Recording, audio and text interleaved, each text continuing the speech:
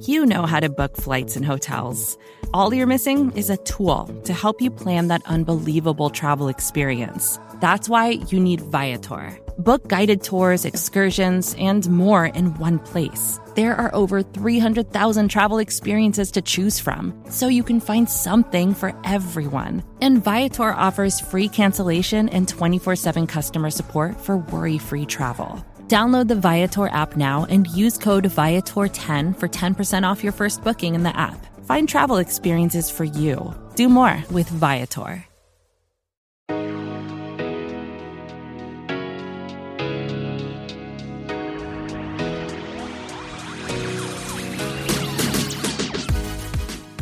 Hello, happy Saturday. Welcome back into the Arrowhead Pride Best of the Week podcast. I am Stephen Serta. Massive AFC matchup on Sunday afternoon between the Kansas City Chiefs and the Buffalo Bills, so plenty to get you caught up on from the past week. We'll start things off with the Arrowhead Pride Editors Show, discussing their marinated takeaways from the Chiefs' Week 13 loss to the Green Bay Packers. After that, it's the Out of Structure podcast, just trying to figure out what happened on Sunday night in Lambeau Field. After that, it's Chiefs Coast to Coast, diving into our first full-length preview of the week. After that, we'll take a quick time out. When we get back, we'll catch up with the Great British Chiefs Show, just diving into their predictions for Sunday's matchup against the Bills. And then after that, we'll wrap things up with Show and BK, discussing what the Chiefs need to do when they have the ball on Sunday to come away with a win against Buffalo. That's all coming up on today's Arrowhead Pride Best of the Week.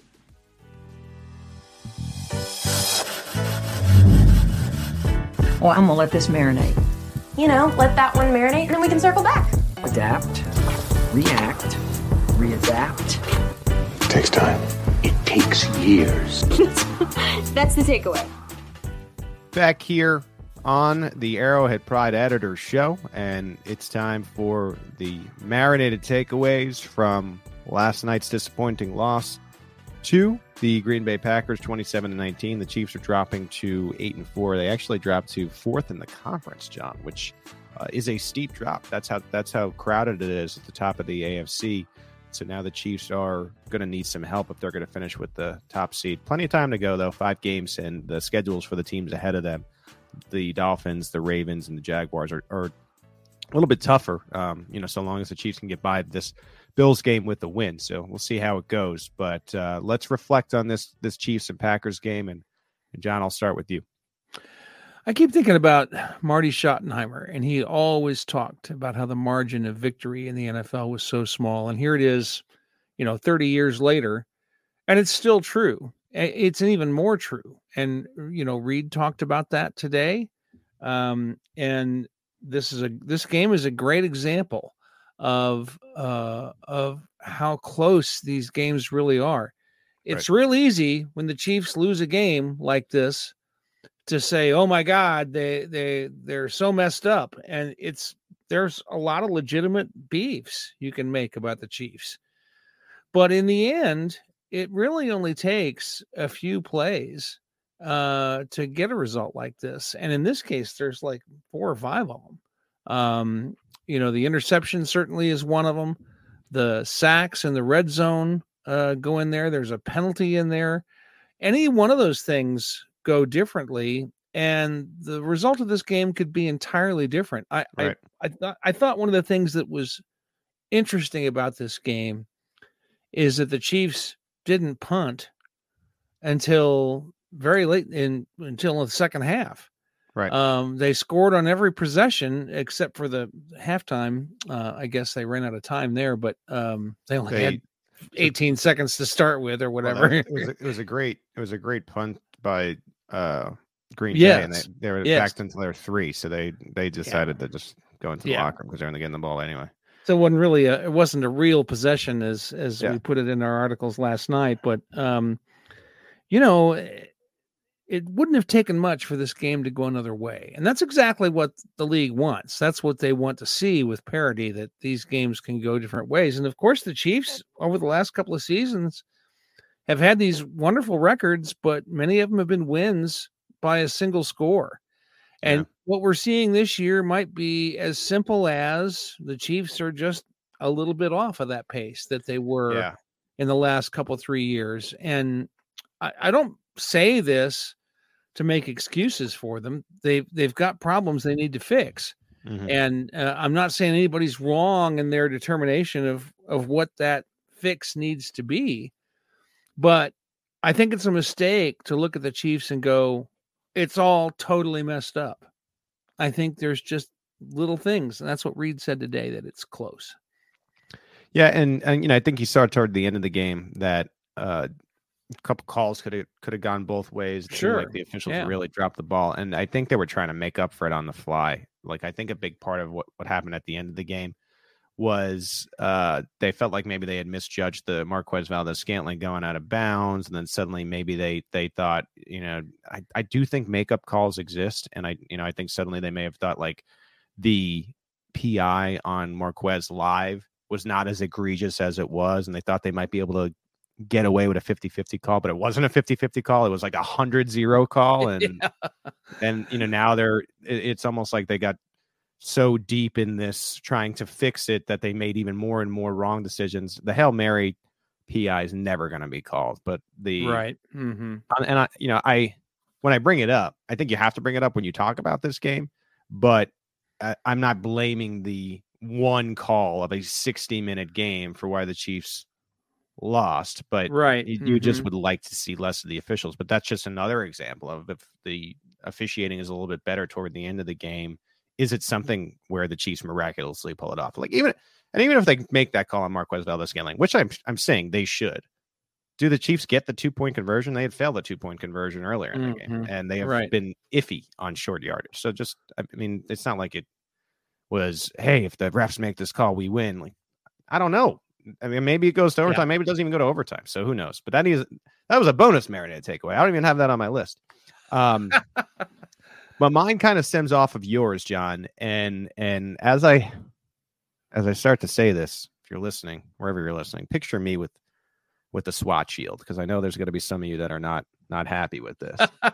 But I think truly lost in the game is that the Chiefs scored points on their first 4 drives. I'm taking away that one at the end of the half. That one didn't even count. They were saying we're just going to take the next possession in the second half. And again, SWAT shield up. The defense was a little disappointing in this game, maybe even worse than allowing touchdowns and points like they did. They were allowing these methodical drives and then allowing the touchdowns. And so the possessions were getting limited. And when the Chiefs are only scoring 3 points on their limited possessions and you're giving up touchdowns, I think that leads to a problem, because you're essentially giving up control of the game. And I think this is a big, more than just the game, because games can go different ways. I know, like that 4th and 1 play in the middle of the game where it was a rainbow pass between 4 defenders, that could have easily gone differently. And kind of as you were alluding to, then the whole game is different and the whole perspective is different. But I think something that's concrete that is worth talking about is we've been so high on the defense all year. What concerns me is they're low-key not so great against the run game. The Packers were down Aaron Jones, and A.J. Dillon is not as good, and they were able to run right and left and really dictate how the game was going to go by having success against the Chiefs in the run defense. And I saw that Ron pointed this out. This was from Sumer Sports Evaluation and Advanced Analytics. The EPA per rush allowed for the Chiefs is 0.01. That's 31 of 32 on the year. Like, they're as great as the defense has been. They're not so great against the run. And if you allow a team to run all over you and you're allowing touchdowns, and meanwhile your offense is still trying to figure it out, you're going to be at a disadvantage in the game. And so, I know that this is going to be a week of, once again, questioning the Chiefs pass catchers, but I think the defense owns a little bit of this as well, especially in not being great against the run, and then thus allowing the Packers to essentially control the possessions and by thereby the game. Well, I go back and forth on this, because I really believe that what Chris Jones was quoted as saying in the article that Ron had on the site this morning was that, we got to stop the run, because if they are efficient at running the ball, then they can move on to the play action game, and they'll be efficient at that. And that's true. Right. That's absolutely true. But at the same time, over the years, we've seen a lot of teams try and win the time of possession battle by running the ball against the Chiefs. And most of the time it doesn't work.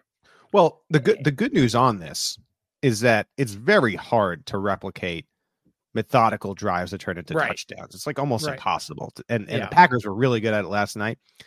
Let's say in a wild scenario, the Chiefs were to play the Packers again in the Super Bowl. Like, I do not think that they would be able to do that again. That was just that is exactly what you want to do against Kansas City. And it's very, very hard to replicate. Well, right. Except that sometimes you do that and it doesn't really work out because, as you noted, the EPA per play is a very small number compared to the EPA per play on passing plays. If the Chiefs were a little bit better at their own passing game, maybe that wouldn't matter as much, because over the years, teams that have tried to keep Mahomes off the field by running the ball, it's blown up in their face. Yeah. We'll have these teams get 200 yards on the ground and still lose the game, Right. I think it's a little different now if you're able to have success on the ground because the offense, and we're like 13 weeks in, is indeed still figuring it out. And so that's where it's a killer. But not by a lot. No. It's not like Patrick Mahomes is the 32nd quarterback in the league in all these metrics. He's not. He's just not in the top 3. Yeah, and that's the frustrating thing, too, is they were in the red zone. There was, again, not trying to blame officials, but there was that call on Creed Humphrey that seemed a little phantom, and that turned into a field goal instead of a touchdown. And then the first 2 drives end up in the red zone, and you're able to get a field. I think the offense, it's not as bad as people think because they're operating well between the 20s. It's if the red zone percentage, I looked it up this morning, is 55%. That's 13 in the NFL, right? Like, so the half of them that ended up turning into field goals, if those turn into touchdowns, and suddenly are we really talking about how bad the Chiefs offense is? I mean, I know we're going down what if hell, right now, but well, that's our job. Yeah. It's just a lot of hypotheticals in this job. All right. What's your next marinated takeaway, John? Well, everybody's talking about Eric Bieniemy today, so I figured maybe I should too. Even my sister, in our morning text, asked me about Eric Bieniemy. Should the Chiefs have kept Eric Bieniemy? And it's a fair question. It's a very interesting thing to me because during the years that Bieniemy was here, he didn't have a lot of support necessarily among the fan base. People would say, it's Andy Reid's team. He's just a figurehead. He doesn't really have that much bearing on what goes on. Oh, same thing with McCole Hardman, John. Same type of deal. Yeah. And now that he's gone and things aren't quite the way they were, people are looking for any kind of thing that might explain what is going on. And going back to what I said before, we're not necessarily looking at something that is a huge difference. Maybe Eric Bieniemy's approach, the good cop, bad cop thing, as Ron Kopp put it this morning in his 5 Things We Learned piece on the website, maybe that's something that was pretty significant for the Chiefs. I think it's a fair question to ask. I don't know the answer to it. But I think it's fair to wonder if that's part of what's going on with the Chiefs, is that Bieniemy's influence as a disciplinarian to fulfill a role that they need to have on the team, but one that Andy Reid doesn't want to fulfill, and that Matt Nagy doesn't do very well. Maybe that's making a difference. I think it's worth asking that question. I don't know. I still don't think that the assistants should be talked about as much as they are on offense with the Chiefs. I mean, it's the Andy Reid show, and these guys kind of all compliment him. He goes above and beyond to mention these guys because it's not like they're not helping at all, but it's more of a collaboration, and Andy Reid has the final say, and he calls the plays most of the time. I know that sometimes, occasionally, he'll give them up if it feels a little bit stale, but it's never for good. This is the Andy Reid show. And I felt that way when it was Peterson and the Nagy and Childress when they were co-offensive coordinators, and when Bieniemy was here. And that was the whole problem with Bieniemy getting a job too. That would be referenced all the time as like, oh, it doesn't make sense because Nagy and Peterson got jobs, but like you're still under the Andy Reid shadow. I mean, looking at Washington, right? Because you have to do that. 1, 2, 3, 4, 5, 6, 7. They've won one of their last 7 games, and it was against the New England Patriots. And they scored 15 points against the Miami Dolphins yesterday. The game before, they scored 10 points against the Dallas Cowboys. I think that whole idea, and I know it's a different scenario, and I get it. It seems like a little bit of a mess under Ron Rivera. But if you're going to really hang your hat on that, the Commanders got to at least be close to 500. They are 4-9. I mean, what are we talking about here? Like, I think it would make a big difference if they were vying for a wild card playoff spot in the NFC, and it's a team game, right? So that takes the defense not allowing X amount of points as well. I mean, I'm not saying it's like a perfect measurement, but for Bieniemy to really be a major talking point here, the Commanders need to be in a better scenario. And if you really dig into like Washington X, this, like we have Chiefs X and this is the Commander X. It's split on Bieniemy for the support of him. Like, some are really pumped about him and want him to get an opportunity to stay and be the next head coach because it seems like Rivera is going to be on the way out. And then other people are saying, well, what has he really done for us here? And so I don't know. I'm not trying to hate on Bieniemy. I like him a lot. Yeah. I think he's overdue for his opportunity, but I don't think it's so cut and dry of being like, we plucked out Bieniemy. Now the offense has problems. I think it's more complicated than that. Yeah, you got to give, again, the Packers' offensive scheme credit. I mean, they really did just put a lot of Chiefs off-ball defenders, guys in the back 7, in blenders, in the spin cycle with the way they were doing a lot of pre-snap motion, jet sweeps, pairing that with off-tackle runs the other way, and even having bootlegs going off of that. So you're really just having guys, having to look all sorts of ways, trying to think about all different things. On the first drive, it was apparent, Leo Chenal, was kind of got caught up and it caused 2 first down completions. He was just, kind of lost, trying to, find space and coverage.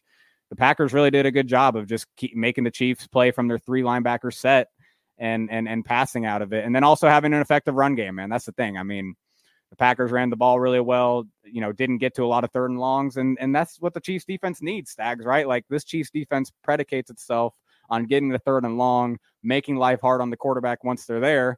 And they just didn't get there a lot. And so, it kind of makes life easier on the Packers when that's the case. But you got to give Love credit still for kind of just executing, right? He just was nails for the most part. Yeah, he was very good. The pressure was not getting home. I thought towards the end of the game they had a couple of sacks they were able to close out, right? But it was, for the most part, the pressure wasn't what we're used to seeing. But you're right. Some of that is down and distance, and it is play calling on the offensive side. And I thought A.J. Dillon looked really good. I think the tackling was a little bit of an issue when they were playing against him. Now, we'll talk about this in a little bit, but I think the fact that the Chiefs had so many injuries on the defensive side of the ball, especially this week, really made it tough on them, especially when it came to tackling, especially when it came to that second level of the defense. So that there's a factor there, and we'll talk about some of the other reasons this game was a loss. We got plenty of good questions, as is the case most of the time when the Chiefs lose. We hear from you all, which we appreciate. But feel free to ask a lot of questions when the Chiefs win as well, because we're fully okay with that as well. I want to go back to this point though about the Chiefs getting outplayed, and if you look at the Chiefs' 4 losses this season, you could argue maybe that the Lions in the opener outplayed them. Chiefs still clearly had a chance to win that game. They were not dominated by any means, but the Chiefs didn't play well and lost that game. The Broncos clearly outplayed them. 24-9 is shocking to even see on paper. The Chiefs and Eagles were pretty evenly matched, I thought. I thought that was one of those games that they just kind of fumbled away at the end, almost literally. And then, the Packers, again, maybe outplayed them, but they still had a chance to win. So I guess my point here is when you're a championship-level team, you're not going to be at your best ever. No team's going to be at their best every week, right? So there's going to be games when you're just not the best team on the field. I think there was a case to be made that the Packers game and the Broncos game were maybe the 2 games this season where the Chiefs did not play as well as their opponents did. The other games were kind of ones where they just, fumbled away or mishandled it.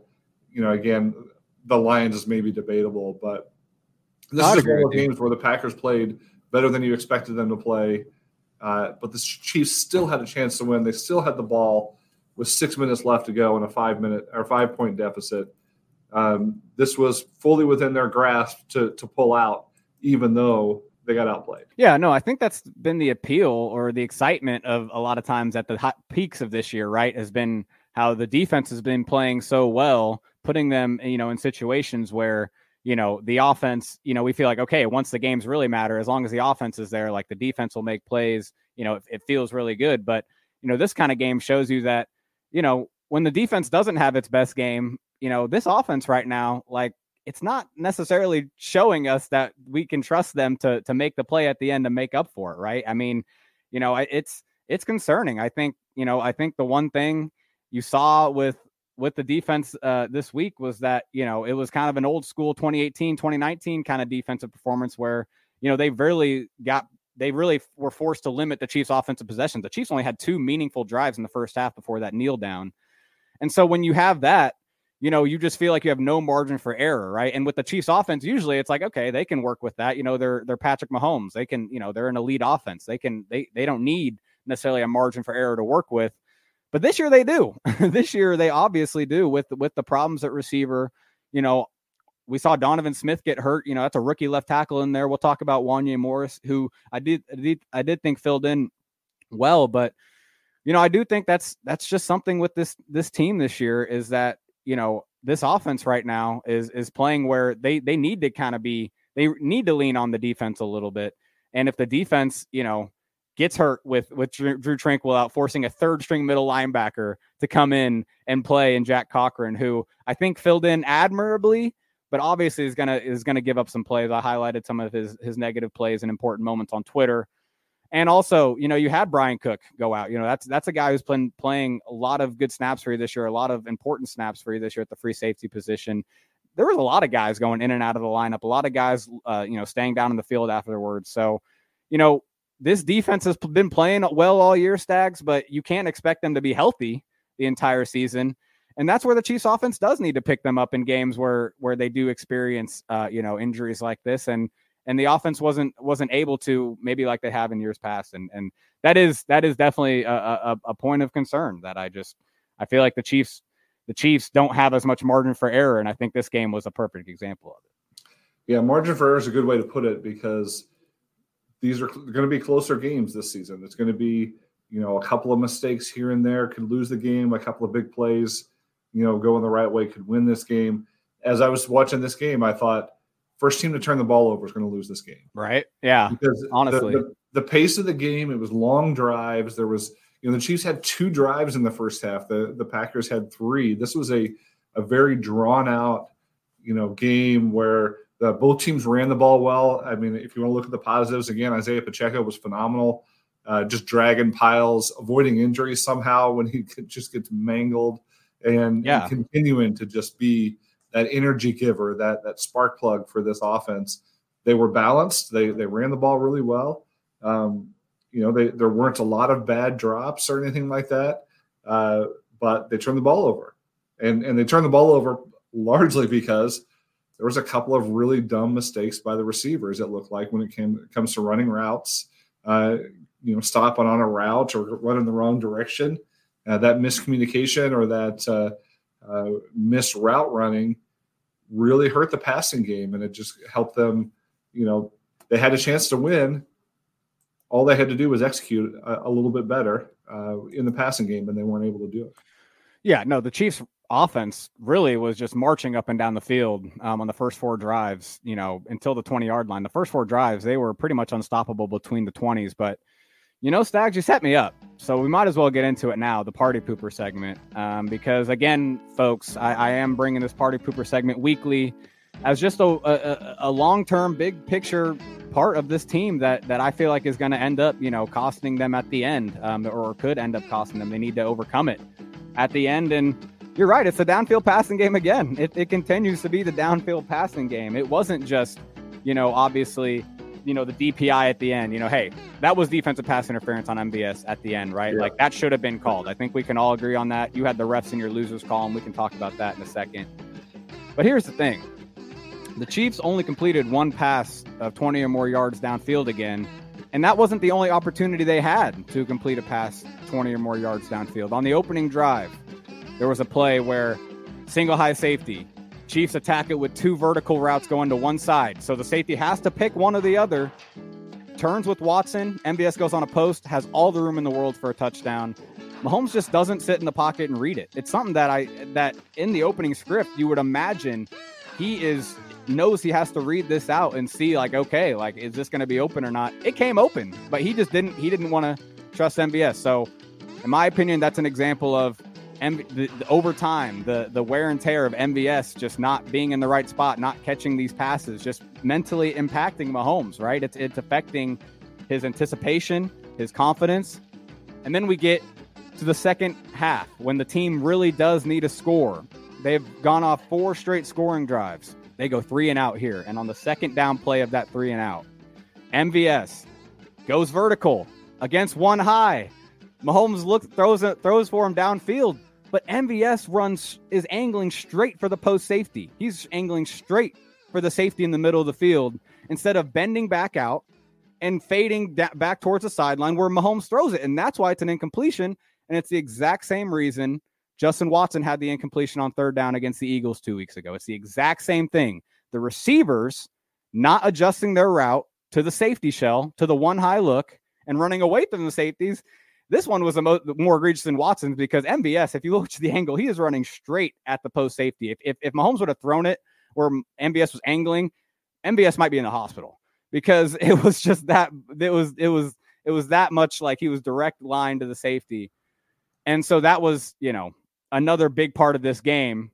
Obviously ends up in a punt on that drive. And then we saw the interception with Sky. To me, and Stags, I know you want to talk about this play, and we'll get into this. To me, that play, that the interception, it feels like to me Mahomes shouldn't have thrown it. It felt like the corner or the man coverage defender on Sky got over quick enough to take it away, and to where they either needs to be a super back shoulder low throw or it needs to not be thrown. But either way, Sky just to me does not run through the route, and I know Mitch Schwartz talked about that on Twitter, but all this, all encompassing, all of the things I've just said it's just another example of these receivers 13 weeks into the season still not being in rhythm in the offense, on the same page in the offense.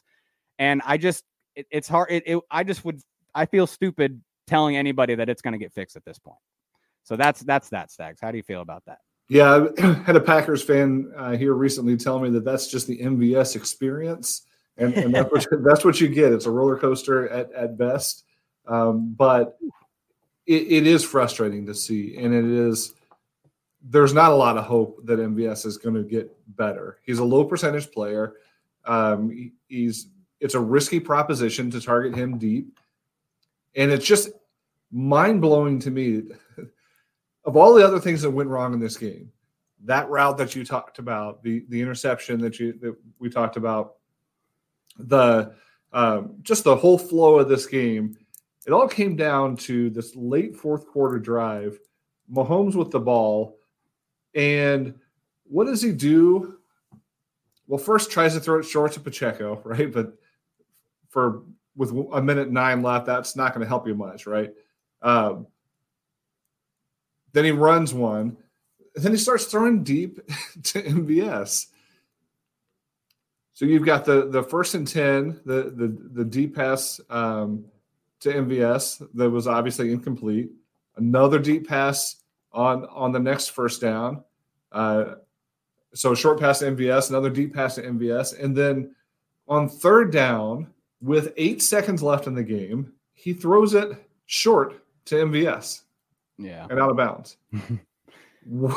Why is MVS the entire final drive at this point? Exactly. And on some of those plays, Rashee Rice was on the sidelines. Yeah, I think it tells you that it's important for a veteran's, I guess, experience is important in those situations, right? Like that's probably what Coach Andy Reid would tell you if that he was asked that direct question, right? Is like, well, hey, the rookie doesn't have as much experience in those situations as the vet, but that's the problem.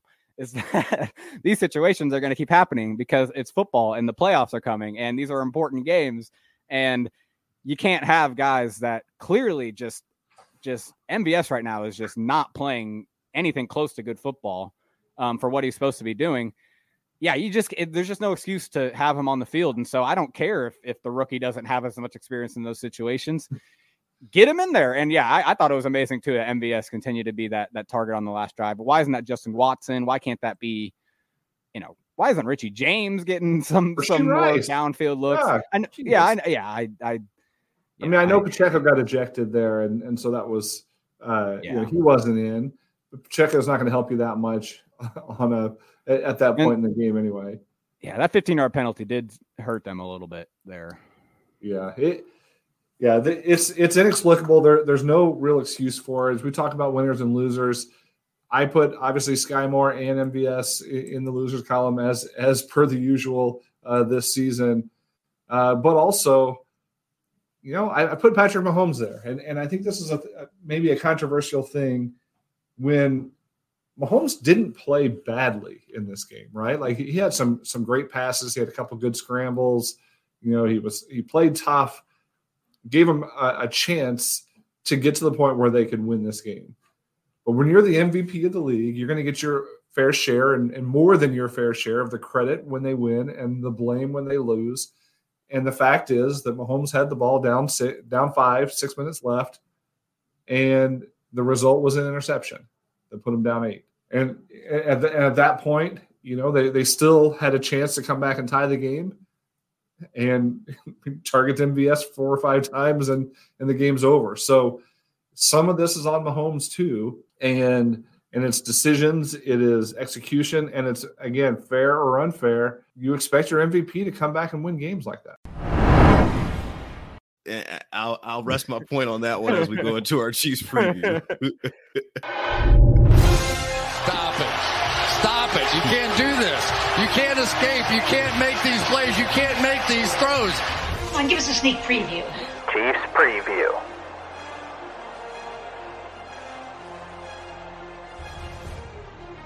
Chiefs and Bills from GHA Field at Arrowhead Stadium Sunday, 3:25 kick. This is Buffalo's Super Bowl. Here it is once again. It's weird.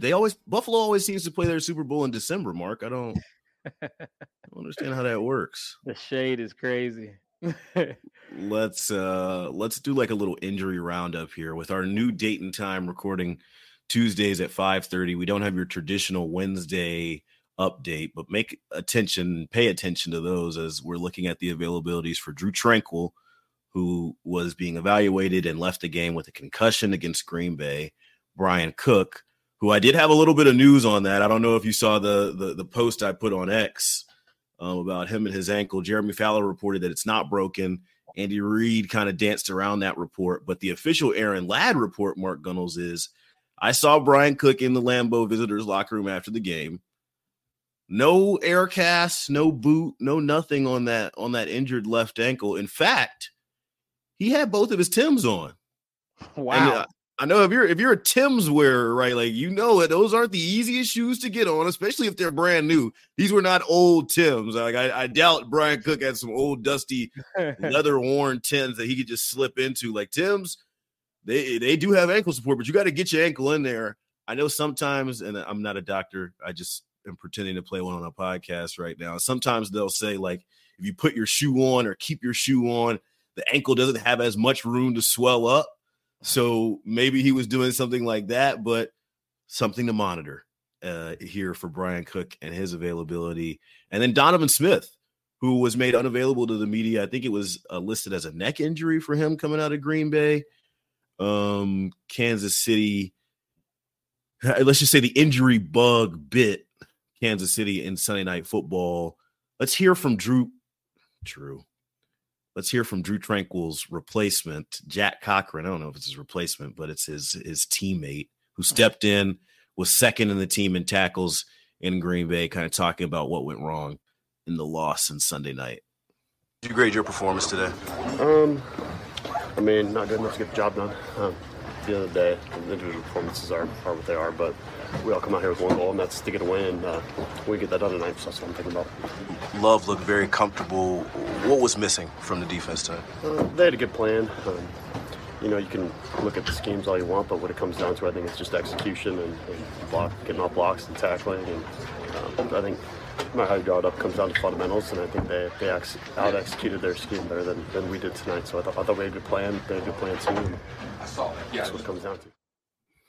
Andy Reid made it absolutely clear in his Monday Zoom. It was yesterday. Jack Cochran is not a backup. He's a guy that they see as someone who knows their scheme, has been in the scheme for a while, and can get guys in place. I know he was kind of thrown into the fire. Had some ups, had some downs, but if Drew Tranquill does have to miss some time and Nick Bolton's not ready yet, another guy will be monitoring his availability as he works back from that wrist injury. Jack Cochran's the guy wearing the green dot for KC, Mark Gunnels. Yeah, and that makes me really, really worried. I mean, good kid, hard worker. You know, one of those good kid, first in the gym, last to leave type guys. I love, I'm not the bad. Scrappy. Yeah, scrappy, hard nosed, sneaky athletic. You're sick. But I mean, when you get down to your third string middle linebacker, how can you not have some type of concerns? You would be pretty naive not to. And like I told you, when they were showing on the broadcast several times of just miscommunication, or not even maybe miscommunication, but late communication. I think that's probably a better way to say it. So, I mean, I guess the bright side would be, if he did have to start this week, is the fact that he did get those reps against the Packers. So he has that under his belt. They have some film to clean up, and maybe they can get their calls in quicker and things of that nature. So that is a positive, but at the same time, I'm really, really hoping, and I'm pretty optimistic, actually, that Nick Bolton will come back this week. Kansas City's defense, look, it's no secret they were missing some guys and still are missing some guys as we look for their practice statuses as the week goes on. But I thought there was a point in time, especially in that fourth quarter, where it was time for Kansas City's offense to pick up the defense. Yeah, they weren't playing a perfect game. They weren't pitching a shutout. They obviously started the game slow, but they held the game close long enough for KC to have 3 opportunities in the fourth quarter to go ahead and score and take the lead. You talked about KC taking advantage of those situations where it was crunch time, and usually we're used to, all right, they need 4. They're going to go down there and get the score. It hasn't looked that way recently, and I wonder if that changes on Sunday against the Buffalo Bills. I got their note here as desperate as they try and cling on to postseason hopes, and this watered-down AFC, as Mark Gunnels calls it, stepped on. This ain't pure. This ain't that pure AFC that you used to. It's stepped on. The Buffalo Bills are currently 6-6. I have them listed 11th in the conference with head-to-head losses to Cincinnati and Denver. They got a lot of teams in front of them. If they want to win, if they want to get to the playoff and win another Super Bowl, still a Super Bowl that they could possibly win this Sunday at Arrowhead Stadium, they got to start stacking W's very quickly. Yeah, it's a must win for them. I think this is essentially an elimination game, because if you look at their upcoming schedule, it doesn't get much easier. After the Chiefs, they have to play Dallas next week. Then after that, you play the Chargers on the road. You never know. Herbert, still a team you just can't completely overlook. And then they end their year at Miami. So, that's a tough 4 out of your last 5 games you have there. So I think you have to start here. And not to mention, it's the AFC game. And when it comes to tiebreakers and things like that, it's going to matter a lot. And Aaron, as you know, they're 3-5 in the AFC. That's their AFC record.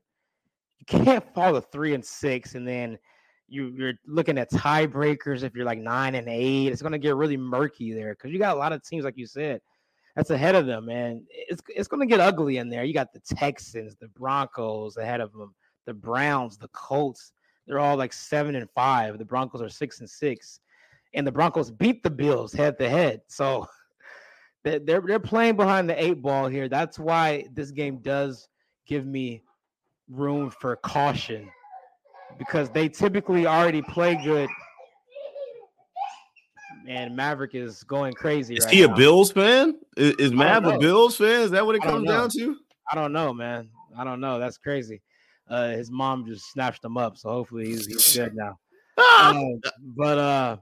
Yeah. Yeah, you go ahead. Go ahead. Another day is here, and you're ready for it. What to wear? Check. Breakfast, lunch, and dinner? Check. Planning for what's next and how to save for it? That's where Bank of America can help. For your financial to-dos, Bank of America has experts ready to help get you closer to your goals. Get started at one of our local financial centers or 24/7 in our mobile banking app. Find a location near you at bankofamerica.com/talktous. What would you like the power to do? Mobile banking requires downloading the app and is only available for select devices. Message and data rates may apply. Bank of America NA, member FDIC. With threats to our nation waiting around every corner, adaptability is more important than ever. When conditions change without notice, quick strategic thinking is crucial. And with obstacles consistently impending, determination is essential in overcoming them. It's this willingness, decisiveness, and resilience that sets Marines apart. With our fighting spirit, we don't just fight battles, we win them. Marines are the constant our nation counts on to fight the unknown. And through adaptable problem solving, we do just that. Learn more at marines.com. Anyway, let's get on to the Bills. I'm fearing this game. I'm really fearing this game. I know the Bills have been they're a 6-6 team right now, and they seem to be pretty much similar to where the Chiefs season's going at the minute as well. Although obviously the Chiefs have got a better win-loss record. I just feel like when you look at the stats of this team, both teams are very, very similar. Very, very similar. I think that no, I'm not going to go crazy. They're not better than us. They aren't better than us. But I probably fear them a lot going into this week. Do you know why I fear them? Why? Because of the star players that they've got. Gabe Davis, Stephon Diggs, Josh Allen. He's had an up and down season, let's be honest. Mm-hmm. But I feel like this is one of those games where Josh Allen might just go, do you know what? This is the time to shine. The Chiefs are probably not putting up 20 points on us this time, which I don't think they will, actually. I don't think the Chiefs will put 20 points on this Bills team. I really don't. They're going to lose. Simple as. Straight to predictions. Yeah, they're going to lose. They're going to lose. If they don't put up 20 points, they're going to lose. I am petrified of Josh Allen. Yeah. Because when he gets it right, he really gets it right. He can go on streaks, and he has done throughout his career, of not playing particularly well. And that's just who he is, right? But when he gets on a hot streak, how does he get hot? And on his day, he's as good as any quarterback in this league, including Mahomes. Mm-hmm. What separates Mahomes from every other quarterback in the league is the consistency at which he does play so well. That's why he has all the records.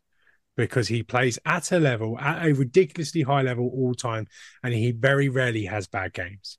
Mm-hmm. Josh Allen has a lot of bad games, but when he plays well, he is borderline unplayable. And the Chiefs have seen that in the past.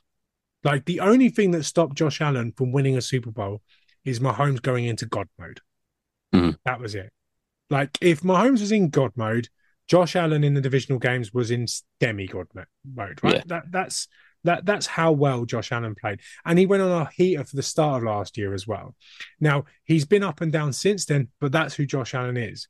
My fear is that you're now putting the Bills into a situation where they kind of need to win out. Or they need to win at least three or four games to stand a chance of making the playoffs. And if they need this game, and they know they can move the ball on this Chiefs defense because they have done previously, and they've won in Arrowhead plenty. Remember, they've won in Arrowhead twice now. Yeah. I know they've lost a few games, but they've won there twice. So they're not scared of playing in Arrowhead. They're just scared of playing in Arrowhead in the playoffs. So during the regular season, the Bills have actually had the better of this matchup in recent times. So if the Chiefs offense is stalling, and again, we're going to get this offensive output of 17 to 20 points, then that's not going to be enough to beat this team. Because yes, the Chiefs defense are playing very well, but the Bills have so many weapons And the Bills, if they do flick a switch and they do go into that mode, which they can get into, then the Chiefs are going to lose this game. Like, yeah, I know they lost against the Eagles a couple of weeks ago. They also played really well, but the Eagles' offense played really well. The Chiefs can't match what the Eagles can do at Top Gear at the moment. It's just not impossible. It's not possible for the Chiefs' offense to do that. Yeah. But if the Bills reach a similar level to what they did against the Eagles, then they're going to win this game. It really comes down to what the offense can do for the Chiefs against this Bills defense, because I feel like the Bills are going to get theirs regardless. And that's despite all the success the Chiefs defense have had. I just feel like the Bills are going to be in that frame of mind where they had this must-win game, and it's going to be like a leave it all on the field type of game. And Josh Allen, when he's in that kind of position, tends to perform quite well. The thing that fears me the most, or makes me fearful the most of the Bills, is they have the potential to really turn it on, where the Chiefs right now at the minute don't look as though they've got the potential to really turn it on. That is a great point. Yeah. Please continue.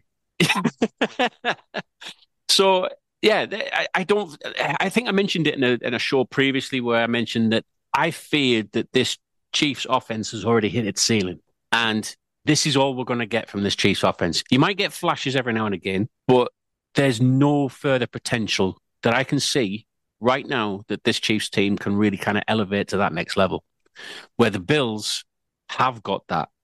They've got that fear factor where those star players really could just put it all together and play lights out against us. And going back to what I was saying just previously, just about the fact that both teams seem very similar, and you can tell that by the stats. Just looking briefly at the stats here, they're very, very similar. Points against per game, 5th of the Bills, 3rd of the Chiefs. Total yards per game, 6th of the Bills, 9th of the Chiefs.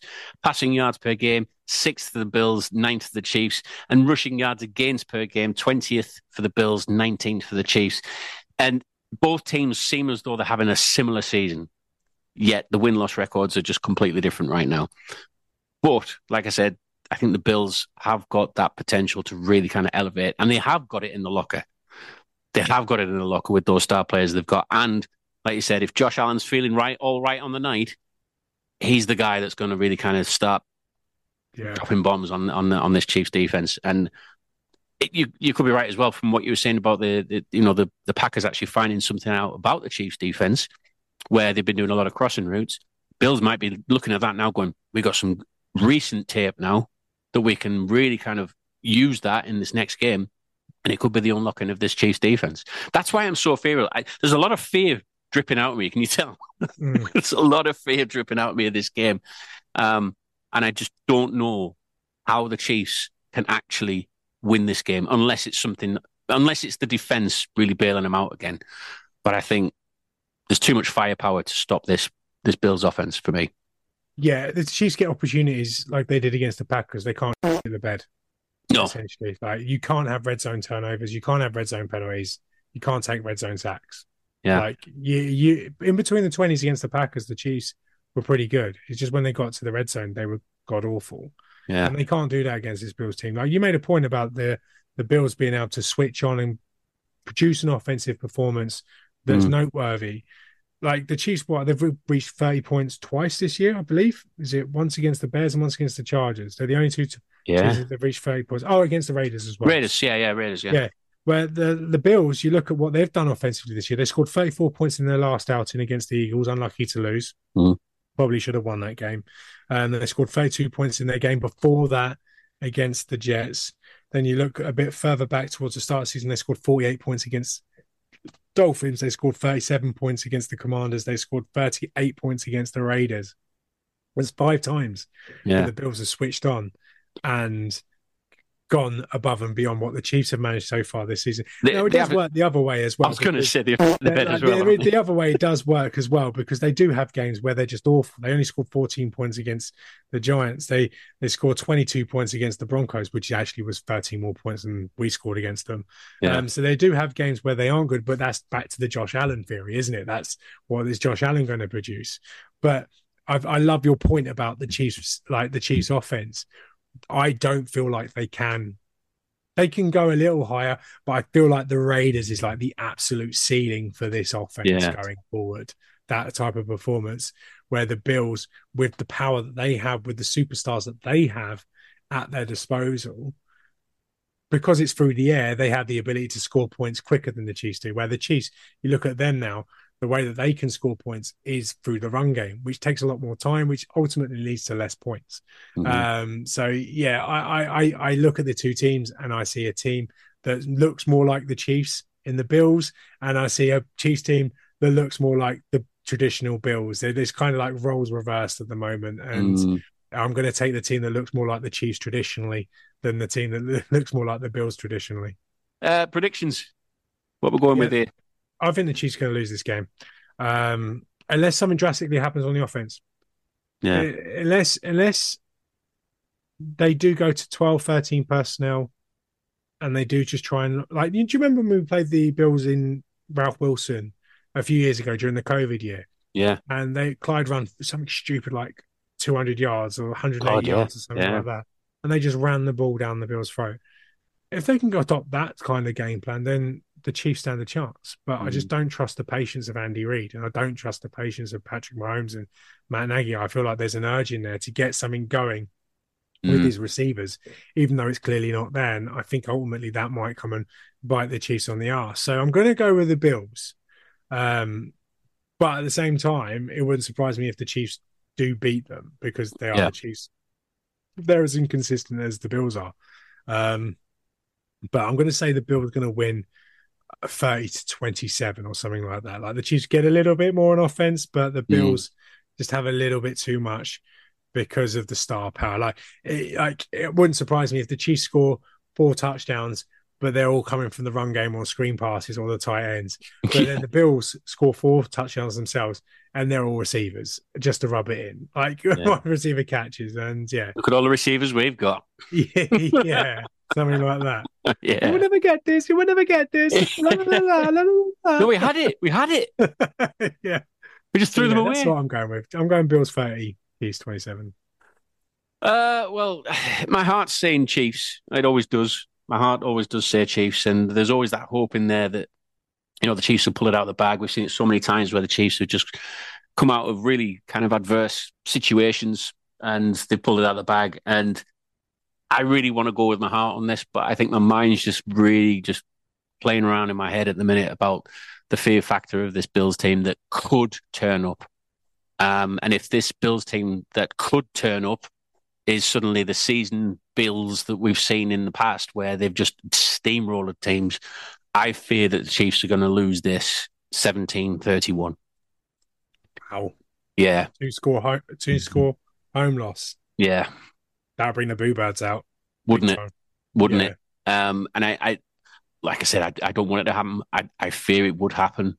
And especially, like you said, it at our head, I think it could be a real kind of down moment. I don't want to be a Debbie Downer on this. I really don't. I don't feel like I should be a Debbie Downer with an 8-4 team. I mean, how many years have we gone through this Chiefs organization having really terrible seasons? And yet we're sat here at 8-4 and we're all like, oh, well, it's just not really great at the minute, is it? It is what it is right now. It's because you can see the flaws that are ultimately going to cost us. Yeah. The Super Bowl. Yeah. That's why. All right. When the Chiefs get the ball, I think the biggest thing we got to look at right now, and this is becoming a major concern, is this Pacheco hasn't practiced this week. All right, and you miss Wednesday and Thursday.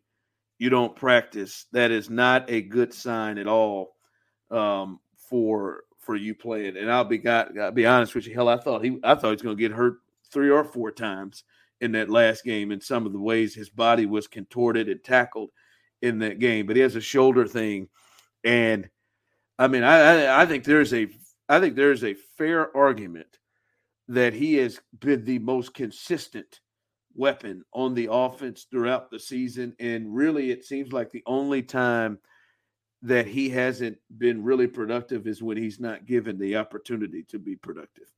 And that is something that they seem to have done well. And I think they can run on the Bills, particularly if they have him. This is this is a huge development if he can't go. It's massive. It sucks. He is such a big part of their offense right now. Like last week, one of the things that went well, and the funny thing, man, the offense actually really wasn't that terrible last week in a weird, strange, roundabout way. Pacheco was really good. Kelsey was good. Rashee Rice was pretty good. Those are the guys that you're counting on for much of what you're trying to accomplish. And Pacheco was the guy that was driving most of that offense. He brings a physicality that this offense really needs. And when you've got Wanya Morris in there, man, Wanya's really good at one thing right now at this point in his career at left tackle. He is an excellent run blocker, and he is a punishing run blocker. And that is a complete change of pace from what you have when Donovan is in there at left tackle, because he is a terrible run blocker. He's okay in pass pro, but terrible in the run. So this was the week where you could have really leaned on Isaiah Pacheco on the ground, especially running to that left side of the line. And if he's not going to be able to play, I guess it's Jerick McKinnon week. And we just have to hope like hell that he's actually going to be healthy. Stop it. Stop it's Clyde. It's Stop. Clyde. No, it's even not. If, even if Jarrett goes, it's Clyde, man. Clyde's you don't know. Clyde's time. No. I'm dead serious. 10 plus touches, even if Jerick McKinnon goes. I don't think so. Jerick McKinnon, the way they've been managing him is actually weird, because last week he was like full participant all week, and that was after missing the previous game. So it seemed like he was going to be back, and then they ruled him out. And then this week starts off limited. Now he's been full on Thursday, and so I assume he's going to be full on Friday too, while he's dealing with this groin injury. Some of that might be veteran stuff, but they're not going to give Jerick McKinnon 15 carries. It's just not going to happen. Clyde's going to get 10 plus touches in this game if Isaiah Pacheco doesn't go. Yeah, you hope he goes. They need him to go. They need him to go. And you brought up Prince, something. maybe LaMichael P. Ryan will get called up from the practice squad. I mean, if he can't go, I would expect start having a serious conversation. I mean, this Kadarius Toney maybe gets a few more touches in the backfield. Maybe I can't believe I'm saying this. Maybe they scheme some stuff up for Sky Moore in the screen game. Like those are the kinds of things that you probably have to do in order to just like add the passing elements to your running game, because you can't rely heavily on Clyde. Get out of here, guys. Stop it. You made a point there that I absolutely I'm ready to see Wanya. I'm ready. Like, to me, I am hopeful that Smith doesn't play. It's Andy Reid when he spoke to the media on Wednesday was basically just like, yeah, Wanya's gonna start. And by the way, he should start even if he was healthy. Yeah, I'm ready. I'm ready to get a look. To be available. I'm ready to get a look. I'm over that on that side. I think he's not getting called for enough penalties, to be personal with you. I'm just saying, I see him hold all the time. And there are so many times I look over there and he's got a full hug, like his arm wrapped around defenders. And I'm like, well, got away with that one. And he is like, he's the worst. He's like my son, who is just floored when I'm sitting and watching you, son. I watched you. You ate that fruit snack and you threw that paper right on the ground. And now I'm asking you to pick it up and stop throwing it on the ground. And you've looked at me like you have no idea. He does that after he blatantly holds people and has no clue. Like I'm over him. Hey, you made a mistake. Let's see him. Let's see him. It felt better over there with Wanya, and you may need to help or whatever. And like, to me, I think it has to happen now, and to have him get the reps so he's ready in the playoffs. Like I am ready for that. I'd like for him to change his number, but I'm ready. I'm ready for the Wanya Morris train. It's a tough tackle number. It is. It's a tough one. It's just a tough number in general. I'm so annoyed with them. I really am. Just watching them. The offense is just so infuriating to watch them. And then in the red zone, I almost flipped over to Real Housewives of Potomac last Sunday, just when they entered the red zone. It is annoying. And listen, in this game for me, I'm going to keep calling for it. Baby steps. Last week, I did too much. I asked on Sunday Night Football, let's see a vintage Mahomes performance. Nah. I'm not even gonna do it. Can y'all just not shoot your own toes off? How about we do that? And it's just so many different variety of ways they are into doing it, from penalties to the offensive line throughout. Whether they're random, right, or whatever. Creed Humphrey, I don't know if that's a hold. Everybody who played center said it wasn't. Whatever. The false starts, Juwan Taylor, you know what's coming. The penalties throughout, the miscommunications between the quarterback and the receiver, and the turnovers. All right, it just can't happen. Just like if they don't, it's repeated every time. If they don't shoot themselves in the foot, they probably got a chance to win these games. They have a chance, and they just repeatedly do it. And that's all I'm asking. Like we saw it against the Raiders, where at least they didn't turn the ball over. Now they still had penalties, and there were still weird things, but just do that. And if they got to simplify things, man, they got to simplify things. All right, man. At some point, Andy or whatever, if we just don't have quarterbacks and receivers who can ever be on the same page when it comes to a side adjustment, well, maybe it should just not be a side adjustment. Maybe it should just be, hey, boss, you got to post, and you got to post, and both Mahomes and MVS know that you have a post. Like I don't know what happened, but they got to simplify this. It's too many times a game where they don't know. It's so incredibly frustrating. And if you can get to everybody on the same page, I don't even know that we can ask that at this point. We're past Thanksgiving, man. This is who they are. It's the old Belichick thing. Once you get to Thanksgiving, that's when the real season begins. Well, since Thanksgiving, this offense has not looked particularly good. And that's where we're at right now.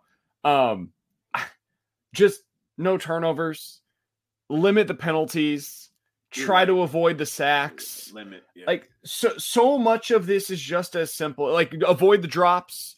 If you catch the ball, if you don't put yourself into 3rd and 15 situations, you got a pretty good chance to be able to continue to move the ball, because when they're not doing those things, the offense has mostly been okay this year. It's not explosive. It's not what it was, but they can still move the football. What this team can't do, Ron, and we mentioned this a little bit earlier, they cannot overcome mistakes. They just can't do it. They used to be able to. When you had Tyreek, you can erase a 3rd and 15 like that. When you had last year, all of the options that were available to them, and maybe Kelsey was a little bit better, Juju was available, MVS was a better version of himself, you were able to convert on those 3rd and longs. This year, you can't. Mahomes has been sacked at some point this season on 15 different drives. Those drives have resulted in a total of 2 touchdowns on the season. 15 drives with a sack, 2 touchdowns. The Chiefs have had 33 drives this season that included a penalty on the offense at any point on that drive. Only 8 of those drives ended in a touchdown. The Chiefs, when they get behind the sticks, cannot overcome those mistakes this year the way that they've been able to in the past. So you have it exactly head on, Ron. Avoid shooting yourself in the foot. If you can move the ball against this defense. This is not a very good defense, but the one thing they do is they do create turnovers. You got to avoid that this week.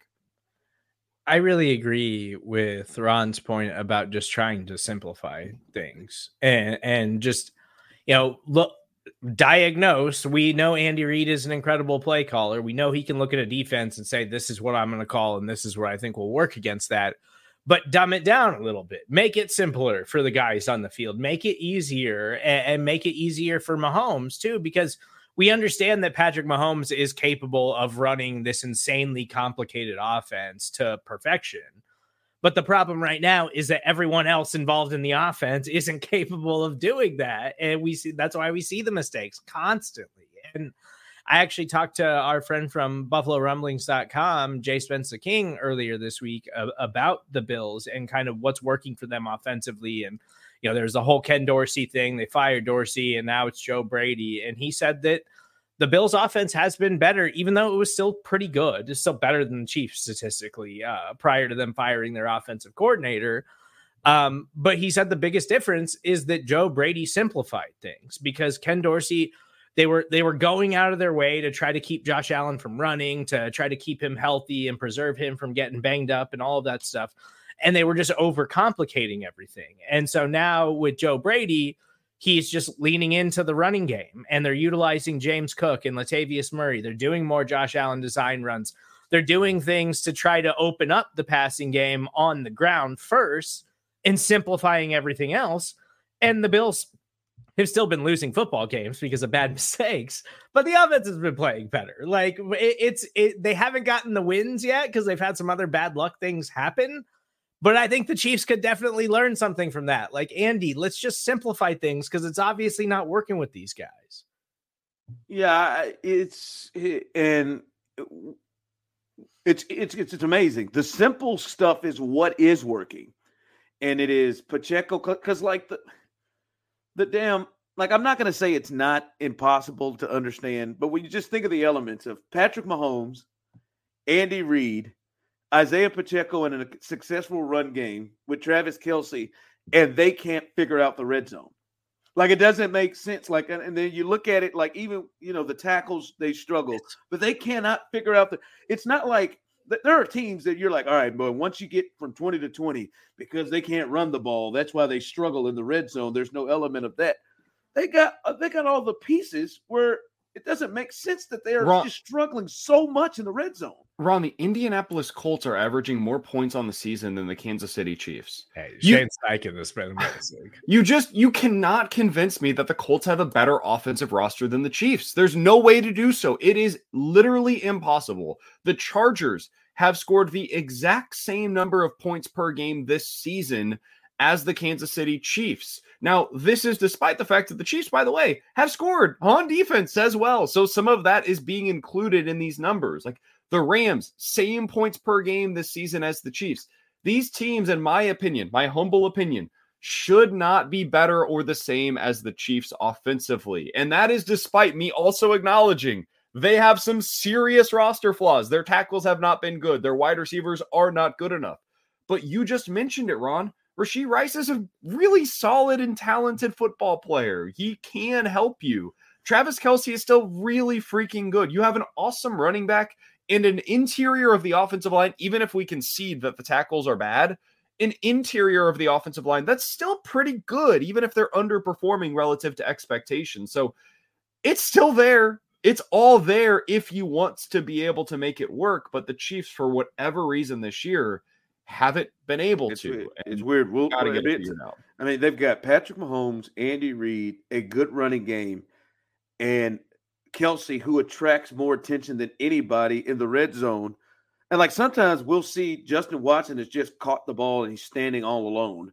We'll see that sometimes. We've seen that in the end zone, but just the consistent level that they struggle is baffling to me right now. And like I say, when you said simplify, that's what I'm thinking. Like if you think about the things that work, Isaiah Pacheco, that simple run the football that has been successful, or quick screens. Let's get it out to Rashee Rice real fast. Those things have worked. The simple things where the ball is out really quick. It is these. All right, man. Pat's gonna read, and then the receiver's gonna read, and they're gonna read, and then they're gonna come out and make. And now Pat's holding the ball long, and then the tackles give up. Like it's just because that starts bringing to the big point of mistakes. Those keep bringing mistakes. Mahomes going to hold it longer, which means he's holding it longer with an offensive line that is, especially the tackles, that's not really geared right now to allow you to hold the ball. I'm just like, to me, I'm almost like, hey, boss, hey, man, if you don't see it, if it ain't there, like get 5 yards, run it, slide, get 10.